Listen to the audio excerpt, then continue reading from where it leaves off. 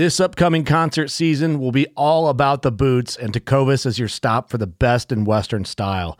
Tecovas has seasonal and limited edition offerings this spring and summer, including men's and women's boots, apparel, hats, bags, and more.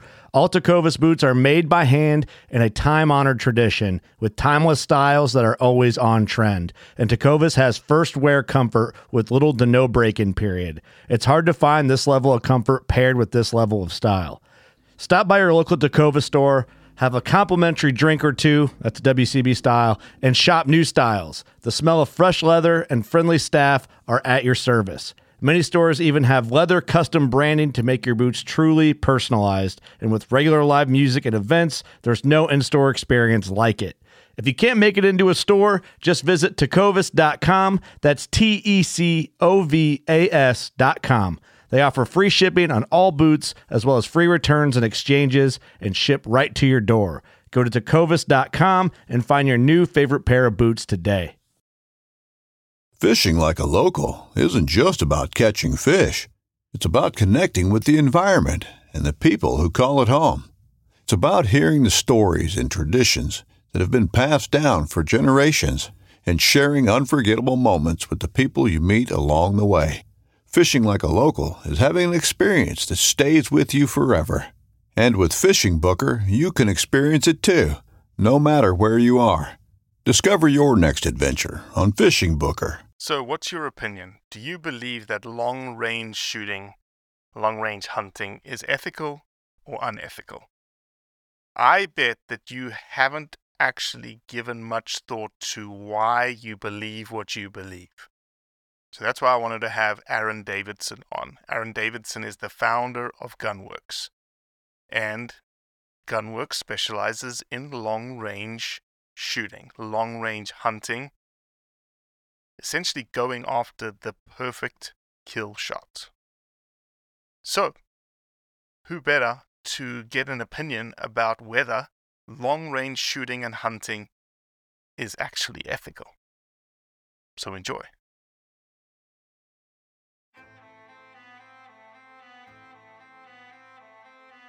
So there's a reason why I started Blood Origins. And that reason is simple. Is that I wanted to convey the truth about hunting.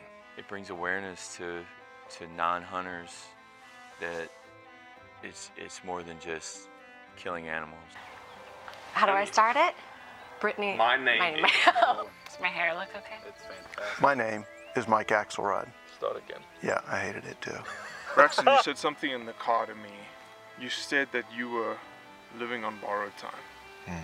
There's a perception around who hunters are, what we're supposed to be, and a feminist that works for a non-profit that is a hunter that has only eaten wild game for the last 20 years is likely not the thing that people think about when it comes to a hunter.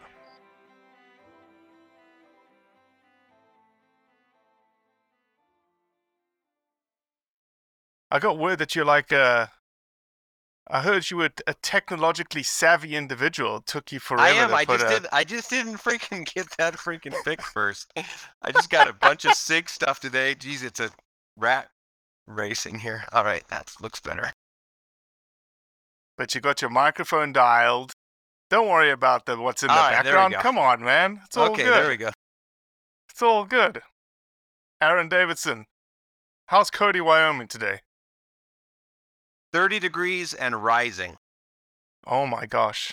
That's warm for you guys, right? This time of the year? Usually we're a lot more mild than this year has been. Usually we can expect 40 to 50 degrees most of the time in the winter, and then periods of absolute misery. But then it'll warm back up. But it's just been pretty freaking cold lately. I was in Boston yesterday, and it was snowing. I left beautiful Memphis, Tennessee, of a balmy 65-degree spring day. So I am not built for the latitudes that you live in, unfortunately. We had a discussion at lunch today about what's the ideal temperature, and I actually like 45 to 65. That's jacket weather, but not coat weather. I like that range of temperature. I like that too. Aaron, you're born and raised in Cody, Wyoming. Why Cody, Wyoming? I was born in Powell. That's about 30 miles to the east. Okay. But grew up with my folks moved around a bit when I was growing up. Grew up in some big city Utah while Dad was in school, and then kind of moved our way back here when I was just about a teenager. But raised in the West, essentially. That is your stomping grounds. Yeah, absolutely.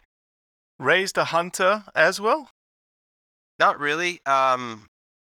Myself and my brother Mike, we kind of learned to hunt on our own. Dad bought us a Marlin 30-30 when I was about 14, and we started hunting deer, and it kind of got out of hand from there.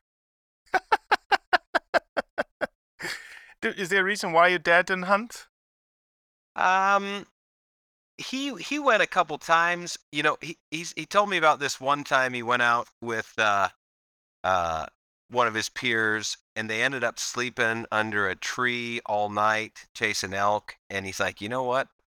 Never doing this again. Yeah, that's not me.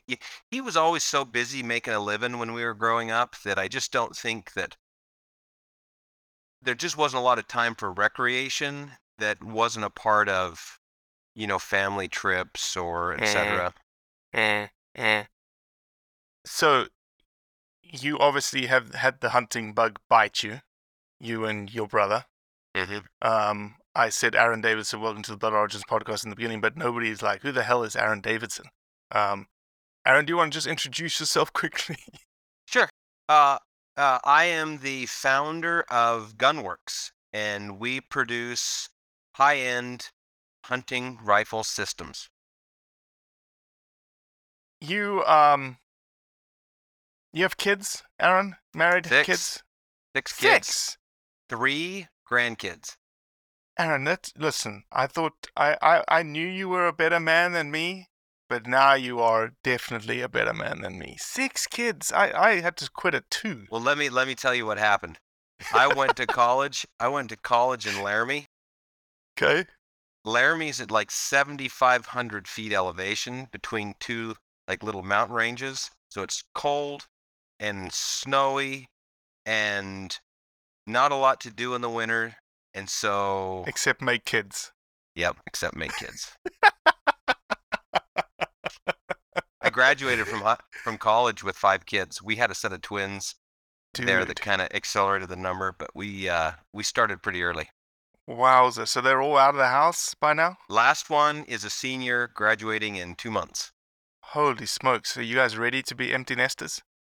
I don't think so. I've spent so much time working over the last 2 decades. I'm not really sure if my wife and I are friends. I guess we'll have to find out. You sort of followed in your dad's footsteps then, huh? A little bit. Too much.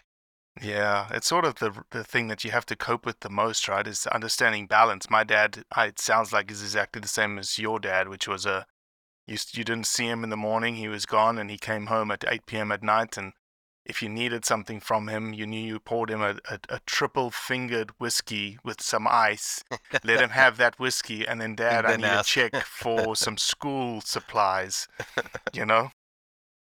So, Aaron, is it a fair statement?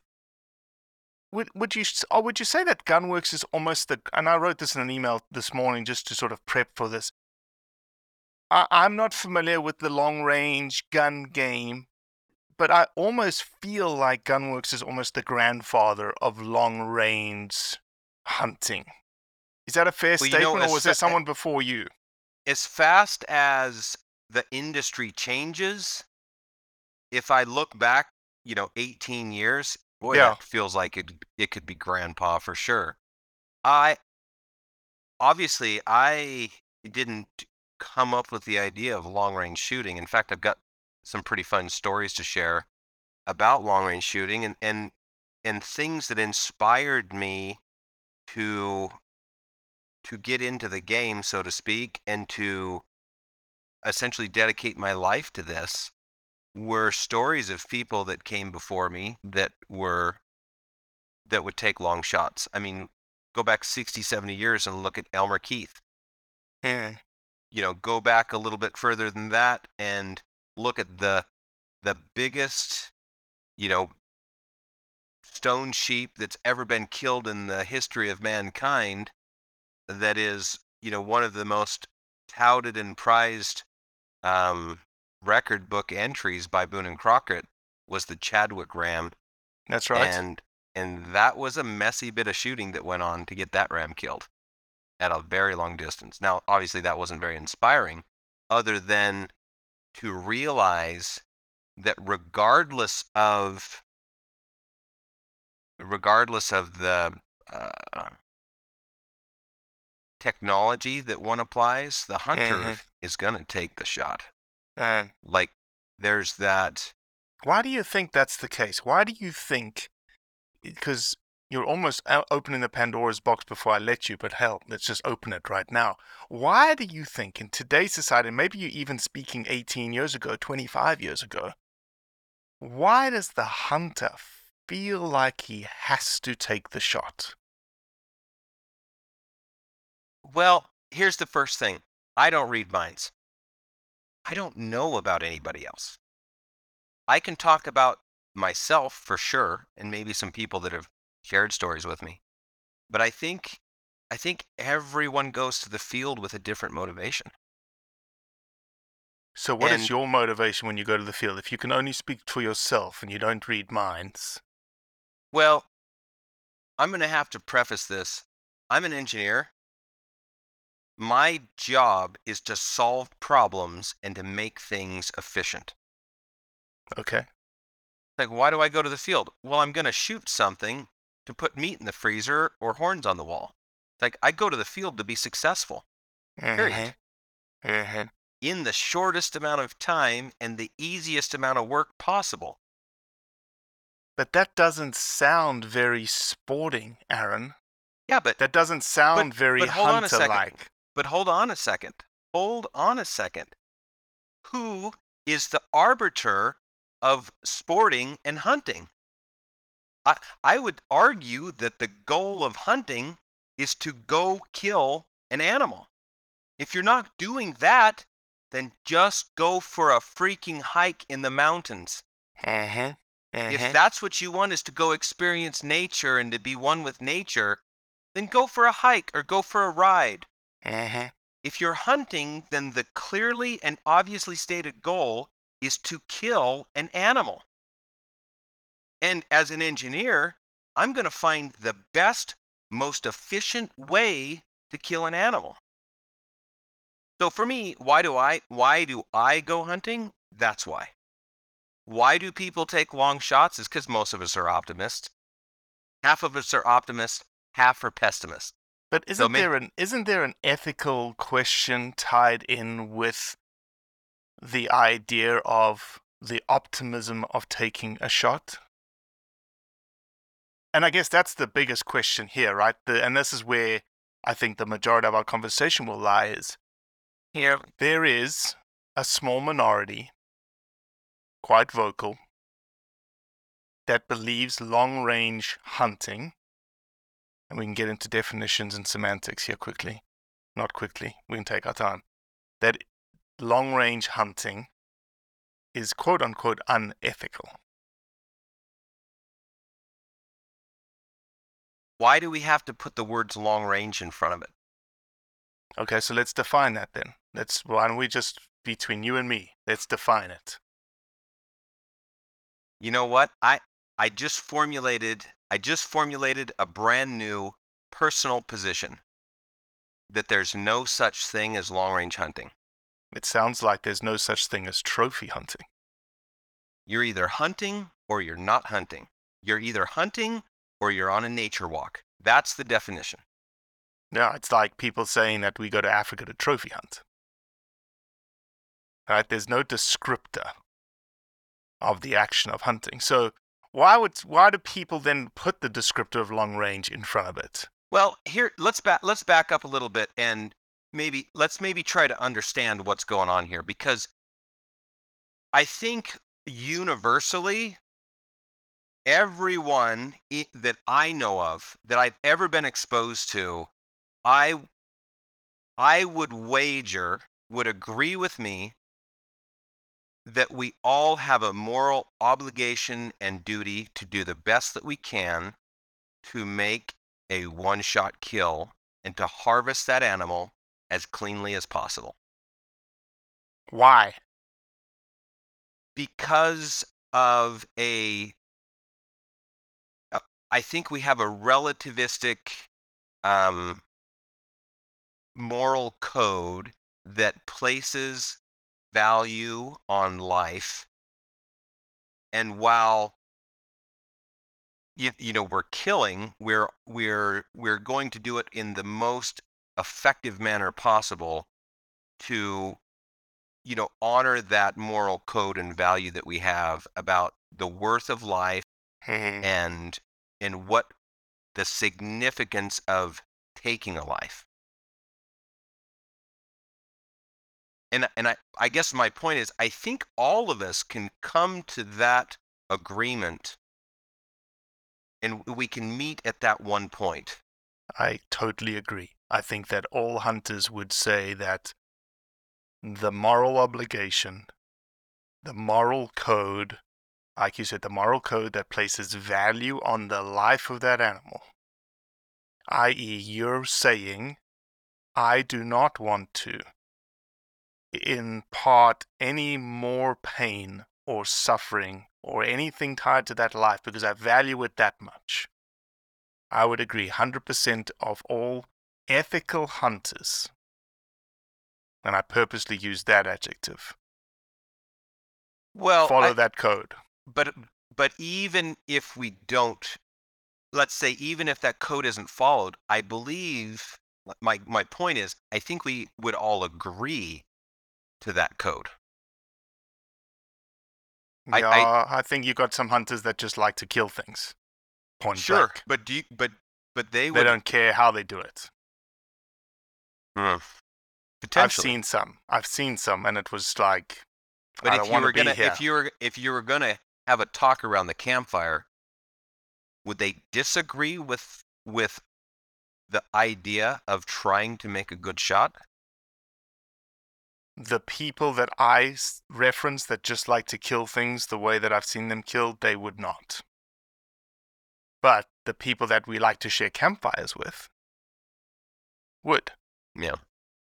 It's got to be the vast majority because I think it overlays with our Western, you could say, culture and value system that we have. I mean, a lot of it's based on Christianity, but even some of the other religions would be there. But I think that most of us share that familiar or agreeable point that we can kind of come to an agreement on. Now, we might not want to share a campfire with those other guys, but what right do we have to impose our values on them? Well, it's not a right, but again, they're part of this hunting lifestyle. They're part of this hunting community that we are represented of. And I don't want people that do not have that moral obligation representing me. I don't think you want them representing you either, if you're standing by this moral code. I'm going to land very, very libertarian in our discussion today. Yeah, Cody Heitschmidt, who's my counterpart, is a libertarian, saying, everyone has their own right to do whatever they want, as long as they're not infringing on what I do. Hey, all good. Yeah. But I'm saying that your actions, regardless of what you're going to do, are going to impact me in the long run because of that moral code. Now, I'm not saying that we can't try to influence and guide and maybe show people the way that we do things and try to convince them that we have a great thing going and that they should want to be a part of it. There's nothing wrong with that. But do I have the right to force them to believe and behave the way that I do? No, I agree. You cannot force anyone because to believe. Here's how I see if you start putting people in buckets, here's how I view people who are anti long range hunting. Yeah. I look at them as religious fanatics the same way that I view climate alarmists. Interesting. They have a view, and they have this belief system that they've subscribed to, and they become so indoctrinated in this and so powerful in their convictions that they're willing to impose their belief system at any cost and force others to believe and behave the same way, regardless of any impact to freedom, free agency, choice, etc. Aaron, where do you think their belief comes from? Their inability to hit the damn animal. They've made bad shots before and have felt guilty about the carnage and disaster they've made it, and now they've turned that emotional reaction into this, religious fervor that they now feel they need to spread to game and fish departments and regulations and, rule book standards and whatever. Aaron, do you think, though, there is a difference? And I think I know the answer, but I'm going to pose the question. Do you think there's a difference between someone shooting an animal at 100 yards and someone shooting it at 600 yards? I believe so. I believe there is. My belief is that shooting at an animal at 100 yards has a very, very high risk of making a bad shot. I almost believe 180 degrees of the statement that the Boone and Crockett organization has made about long-range hunting. They believe not only is it not ethical to take a long-range shot, but they believe that it is unethical to hunt and kill an animal when that animal is not able to be aware of and escape from you, the hunter. So they're literally saying that you need to get close enough that you can scare that animal. And in my experience, I've probably killed over 500 animals personally. Okay. So that's a good number. That's a good number to start drawing some conclusions. I've probably made a few bad shots. I remember as a young man, like before this concept of long-range hunting ever happened, I can remember making some bad shots. Did you get pissed off when you made those bad shots? I felt that same sense of inadequacy and shame of wounding an animal, or I'm sure that those connections early drove me to part of my story to chase after this perfect shot, which is what my whole company's about, is the perfect shot.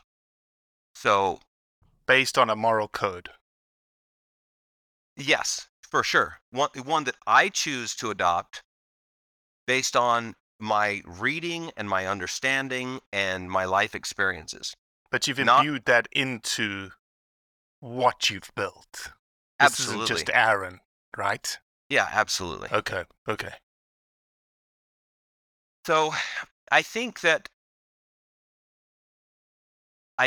those life experiences are there. So if you take my children, when they learn to shoot and hunt, my goal was to find a 500 or 600 yard opportunity. Why would I have done that? Yeah, why would you not want them to get closer, to become, closer to the animal? And I guess that's another sort of overarching question. And do what? Make a bad shot and experience that revulsion and the disappointment of not being ultimately But why successful. are you saying that a shorter shot is you have more risk of creating a bad shot at a shorter distance? Because the animal can be aware. Because of human nature. Human nature is when you get close, you get more excited. Human nature is when you get close and you get more excited, and then the animal is getting away, you force a shot. Human nature is there. Eh. I'm a data guy. What do you think the data would show as far as the number of animals that are wounded and shot poorly under 100 yards, between 500 and 800 yards, and say over 1,000?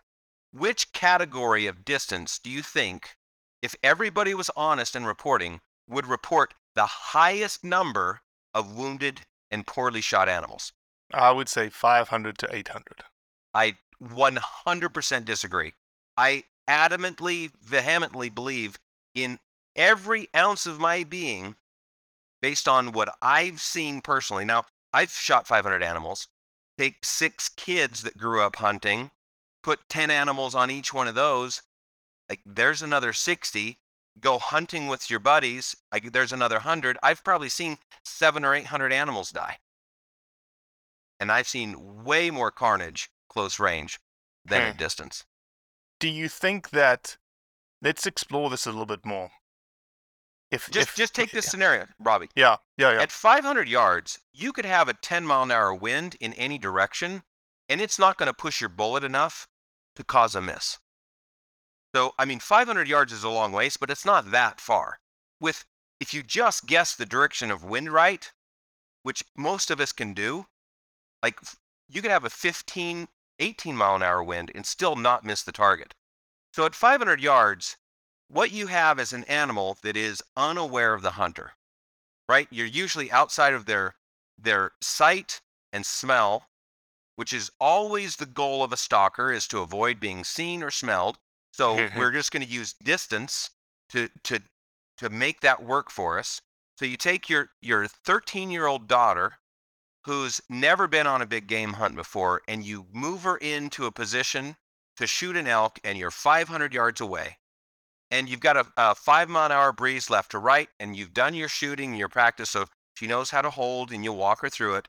And, she's not quite comfortable. You move her around a little bit. You make sure the gun is perfectly steady, right? You've got a good rest, a good back rest. And again, she's really, really green. So you've shot with her a lot. She's done really well. She's performed. But again, she's not a pro. So she's susceptible to 100 ways of making a mistake. So now I just controlled the situation where we have lots of time, where there's no pressure to take a shot in a hurry. There's no pressure to make a bad choice. There's absolute steadiness in the rifle. You can be calm with the shooter.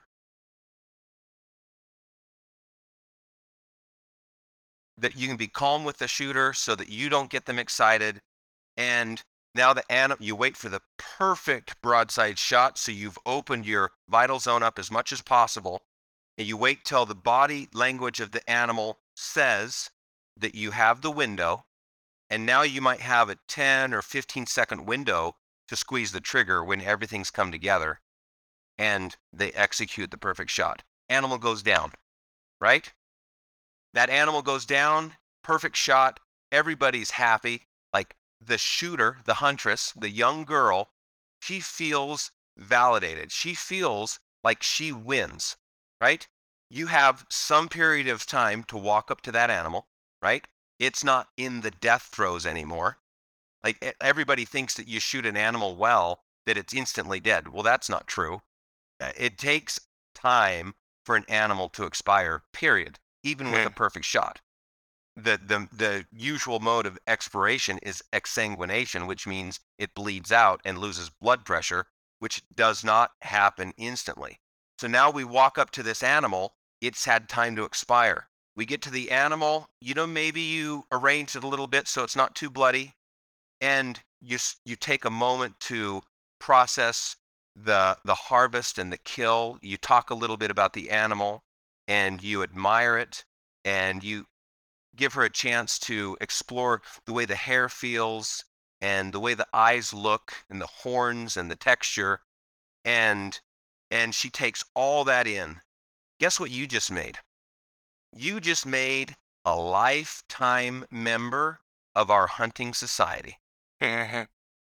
Contrast that with you are stalking like everybody thinks you're supposed to be a true hunter through the brush, and you get a chance at an animal that's 120 yards away, which is really close, and you've got a young hunter that is not an expert, doesn't have great rifle control or the ability to understand how to position their body just right to get steady. And so you put up a set of sticks and you throw the gun on there and you say it's right there, and he can't find it because the back end of his gun's loose. And you're like, it's right there. Can't you see it? And you start putting pressure on him. And then they start getting wound up, right? And then they're on the gun, and then they finally see it, and you say, can you see it? And they say, yeah, see it. And you say, shoot it. Shoot it. It's going to get away. And so they're on yellow somewhere, and they take the shot and they shoot it in the guts. And then you spend all day tracking the animal, and you have to shoot it again. Like, you cannot tell me that there's some arbitrary distance where this one is good and this one is bad, because the outline I showed you at 500 to 600 yards, I repeated dozens and dozens of times with my kids and with first-time hunters and inexperienced hunters, and gave them success, and 100% treated that animal with the respect that it deserves in its place in our lives and our society. Aaron, is it, it's funny the way that you describe that. Would you argue also that potentially someone who is, firstly, I will agree with you to say that there isn't a magic number, because when someone goes, taking a shot over 300 yards is quote unquote unethical, I'm like, well, why 300?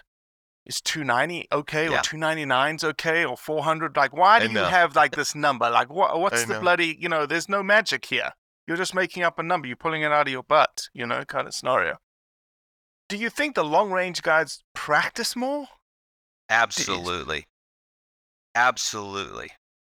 If I look at my customers, in general, my customers have embarked on a lifetime journey to be a perfect shooter. And again, that's tied to the moral code, right? They are practicing for a specific reason. Sure, but I don't read their minds. I don't know what their code is. But I will tell you that the allure of making the perfect shot in and of itself drives people very strongly.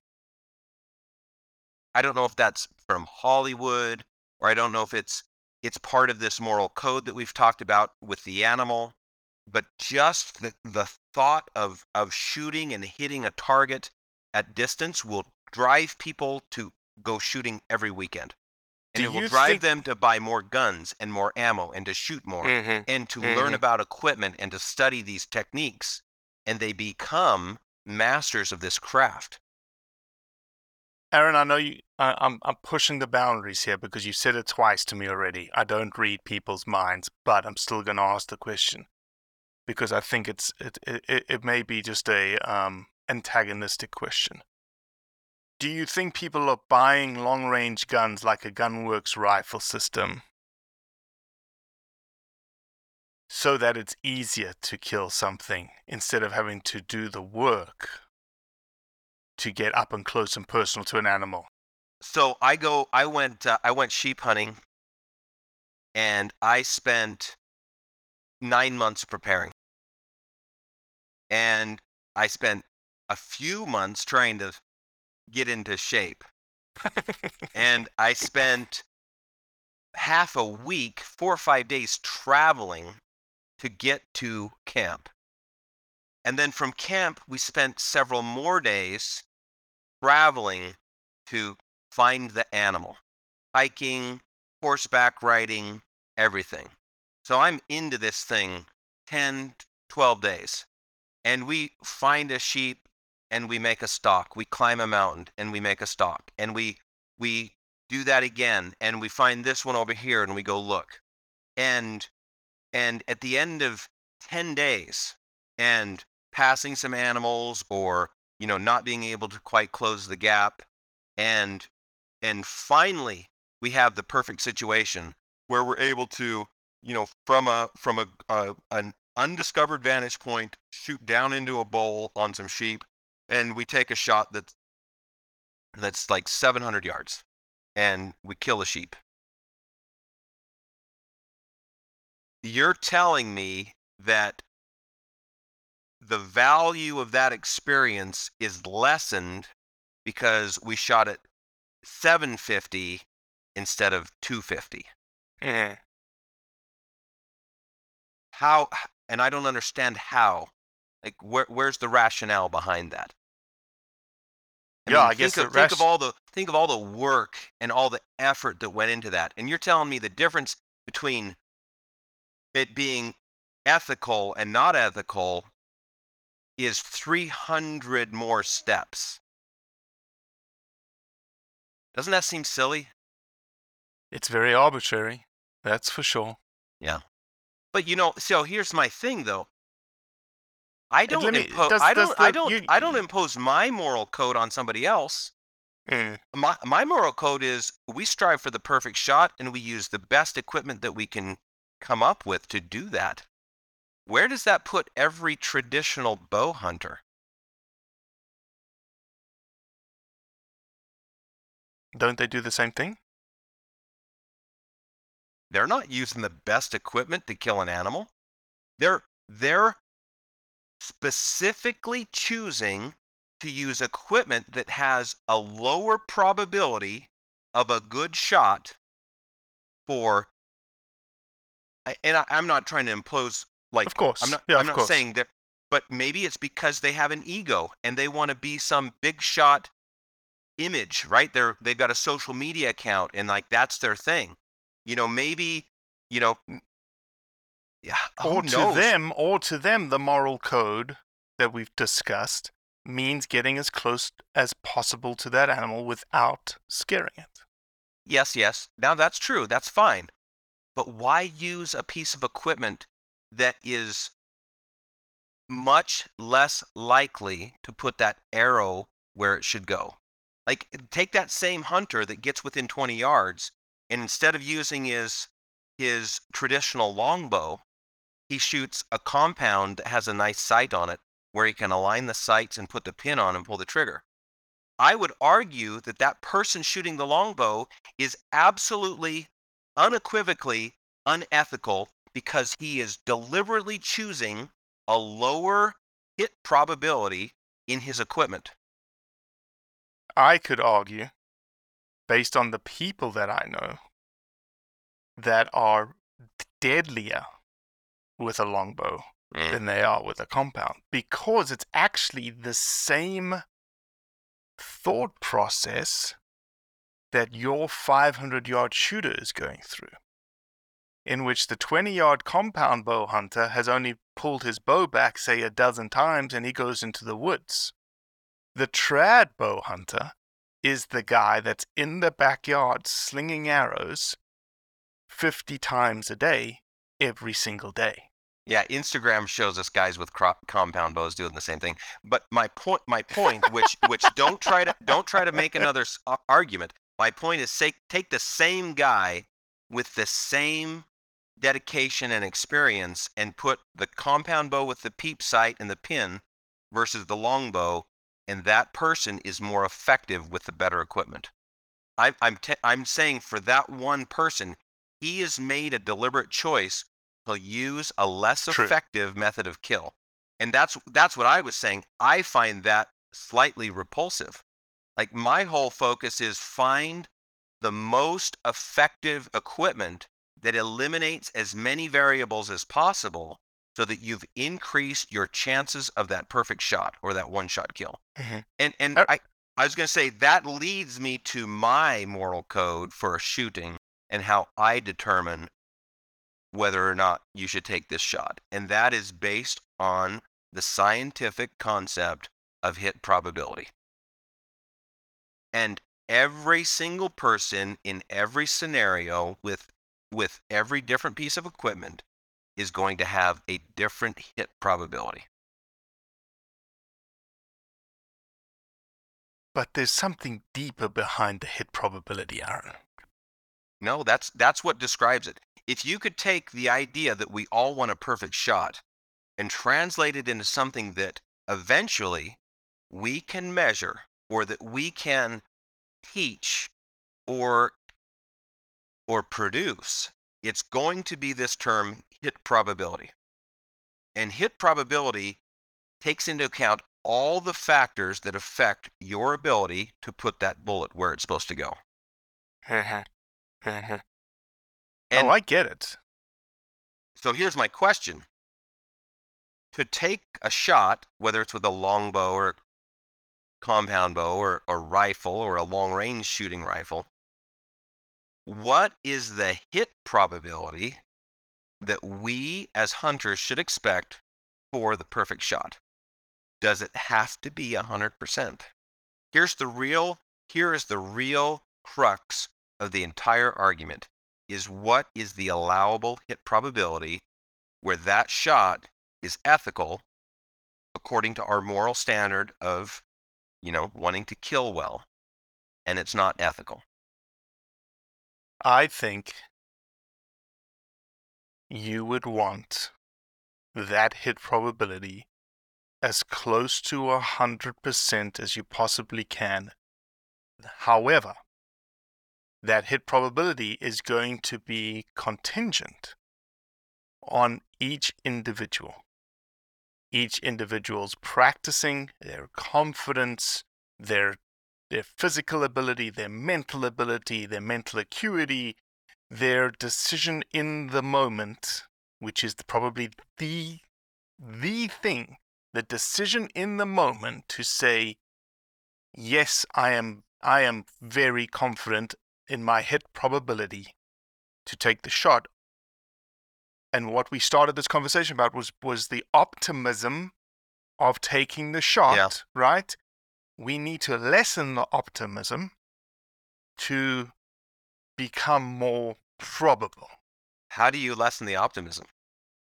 By all the things I just discussed, all the things I just said. More shooting. More shooting. No, I would say more than that. More shooting, more confidence, physical acuity. Going to the range and shooting, setting up scenarios and shooting and failing. That is the best way for the light bulb to come on.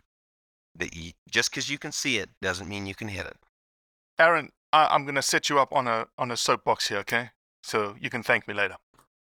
Do you think that there's also a misconception, misperception, whatever you want to call it, around long-range hunting, sorry to use a descriptor, because the equipment wasn't good enough either, that resulted in bad shots? Absolutely. Yeah, absolutely. How many 25 to 35-year-olds do we have out there that are advocating against long-range shooting and hunting? Sorry, long-range hunting. I can't think of one. How many of them are over 55? They grew up without this equipment. Different era. So let me ask this question, because and I know because, and the thing I was going to say earlier is, like you said, don't make an argument of this. You're the kind of guy who likes these kinds of arguments. Come on, Aaron. Let's be honest here. This one's my favorite one because I'm right, and everybody that argues against me is wrong. So this is an easy one because I win no matter what. I'll have this argument all day long. Have you given some thought between the difference between effective and efficient?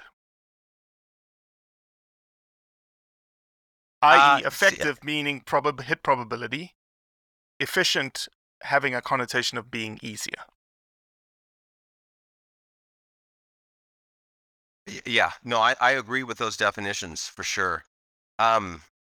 Is what you produce at Gunworks something that makes you more effective or makes you more efficient? Well, I would hope it's both. Like the goal is more efficient. Efficiency, absolutely. Not in the definition of just what I've just said to make it easier. hold on a second. Why not? Why wouldn't you want to make it easier? Because that's If you part wanna- of hunting. if you- this is Hunting this is hard. let Hunting, me- otherwise let- everyone would do it. Let me use an analogy. So this is the difference. So we're going to go show up the trailhead, and I'm not interested in making it easier. So I'm going to wear a pair of hunting boots. You want to make it hard, so you're going to do it like the old time people that roamed the earth before we had cobblers and shoes, and you're going to go barefoot. And now it's going to be a real challenge. Isn't it silly?